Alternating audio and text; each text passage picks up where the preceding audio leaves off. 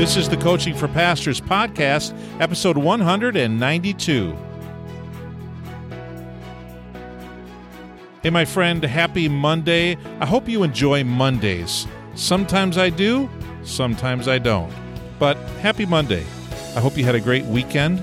This is the Coaching for Pastors podcast, and it is to bring practical coaching and ministry encouragement to pastors in local churches. And I'm glad I can talk with you today.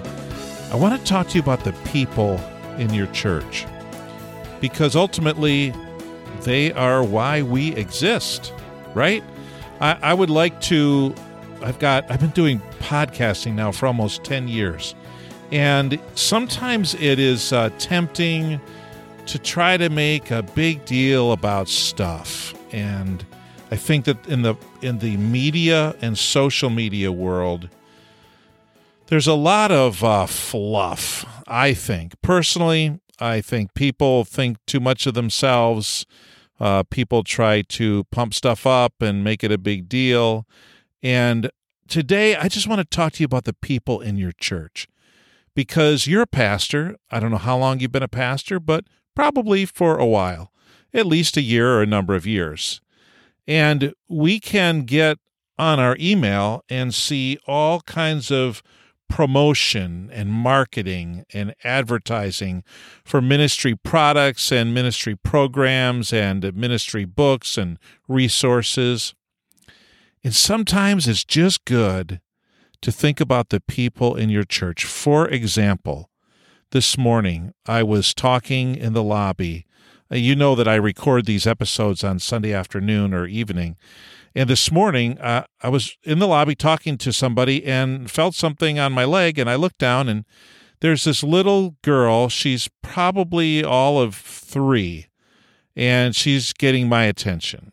And I don't know her real well, but I've been trying to make a connection with her because she takes the time to come and poke me or try to get my attention. So it just reminded me, I'm in the lobby, all these people are walking around, and I thought, this is the little one I need to look at, and I need to recognize, and I need to acknowledge and to affirm, which I did, and it was cool. It's just a moment, but that's all we need. We just need moments. The long-haired teenager, I couldn't remember his name. Man, I saw him in the back row, and I leaned over and I said, remind me of your name. I had 2 names that I wanted to use, but they weren't the right names. And he laughed and he told me his name again. Of course. He's on his way out the door with his family, and he says, hey, I told my mom, you're probably not going to remember my name. I said, well, now that you say it like that, I'm probably not going to. On which I couldn't. I could not come up with his name. For weeks, I had his name straight. So this is this little thing that we do. And I've been trying to build a relationship with him. And I know you don't have to say it. It'd be helpful if I just learned the kid's name, right? So I had to write it down. What I do is I write a name down and I keep it on the top of my stand-up desk in my office at the church. And I see it. And so if I see it in print, I just picture that image, and then I can remember names better that way. So that's what I'm doing with him. I'm also doing that with a few others. I open up a drawer, and there are names in there, and I see them. So there's the long-haired teenager. There were the 2 young lady Christian workers that we had with us this morning. One's a missionary in Uganda, and the other one is a Navigators Ministry staff member on staff at the University of Iowa in Iowa City. And it was great to have them there this morning. They challenged us with some things that usually aren't in our local context, and perspectives and thoughts and views. And that was really nice. They're not always there, but they're people that our people support. And that was fun. There was the quiet guy who was walking out, and there he was right in front of me. But he was trying to just get by me, but I didn't let him. Oh no. I had to say hello and remind me of your name. He told me his name. This was only his 2nd or 3rd time at the church. And I said, who are you? And where are you from? And he said, just right here in town. I said, well, we're going to have to get to know each other. Yeah. Well, he's trying to get out the door too. And so you have to try to balance it so you don't come on too strong, but so that you also recognize people and help people to connect with you so that they aren't able to just get out the door and think that nobody cares. Then there's the chronic pain person. This person that just deals with pain every single day. And you're standing there and you're talking to them and you're realizing, Jeff, you don't have a clue. You are so clueless on this. Please try to empathize with this person when you have hardly had a painful day in your life, and that's true for me. So trying to minister to this person and enter into their suffering with them and to the emotion of it, and also be able to give the time in a busy lobby that person needs, the time that you want to give. But with my ADD, I'm seeing everybody else walking around, and I think I did a really good job of just tuning them out and talking to this person. And then there's the talker, the one who, if you start talking with them, strap in, man, because you're probably going to go on the ride for as long as you let them fly the plane. You will be flying through the clouds with them, and you just you almost have to be rude.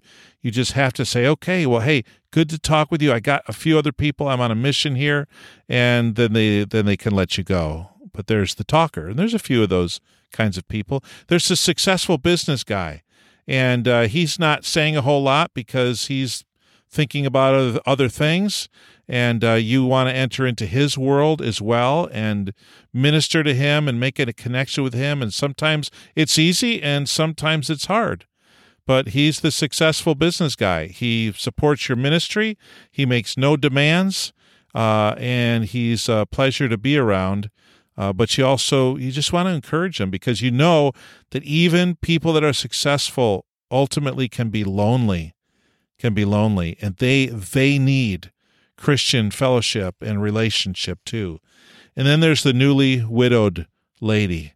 There were two of them this morning, lost their husbands just in the last 2 weeks. And again, you don't want to be trite, and you don't want to do the, hey, good morning, how are you? And next, to go to the next person. And your heart goes out to people. There's so much pain in people's lives. You want to shepherd, and you want to encourage, and you do your best. And Pastor, you know this. Sometimes it's just not that easy. There's the young adults, this young couple with kids that sit behind me. They show up sometimes, and they're sitting behind me, and I say hello and try to make that connection. Let them know that they're seen and they're cared for. They matter. And then there's the snowbird who's on his way out. Tells me it's his last Sunday until probably late March or early April. And you tell them, hey, man, these are the years. Get down to Arizona, to the sunshine and the warm weather, and have a great time. Pray with them and just hope that they have a great time. And when they come back, things will be different. So a lot of different people, and more. And in your church, you've got all kinds of different people, different age groups, different situations. But Pastor, I tell you about these people to say, this is why we're a pastor. We are not a pastor to be well known. We're not a pastor to be successful or important. We're pastors to shepherd people. And we just have to stay humble, remember where we came from. Don't think that we're too good to encourage anybody or to affirm anybody or to be there for people. And when the little kid comes and pokes us in the kneecap, that they're the ones there. That's Jesus, right? That's Jesus. And as much as you do it to the least of these, you've done it to me. I think it's that way every Sunday morning. Every Sunday morning, when we pay attention to people, we're paying attention to Jesus. We're looking into the eyes of Christ. So, Pastor, I hope you had a great day. And the same is going to be true this week as we go through our Monday, Tuesday, Wednesday, Thursday, Friday, Saturday. As we connect with people, we fulfill our calling as pastors. So thanks for what you do. I hope you have a great week, and I'll talk to you tomorrow on the Coaching for Pastors podcast.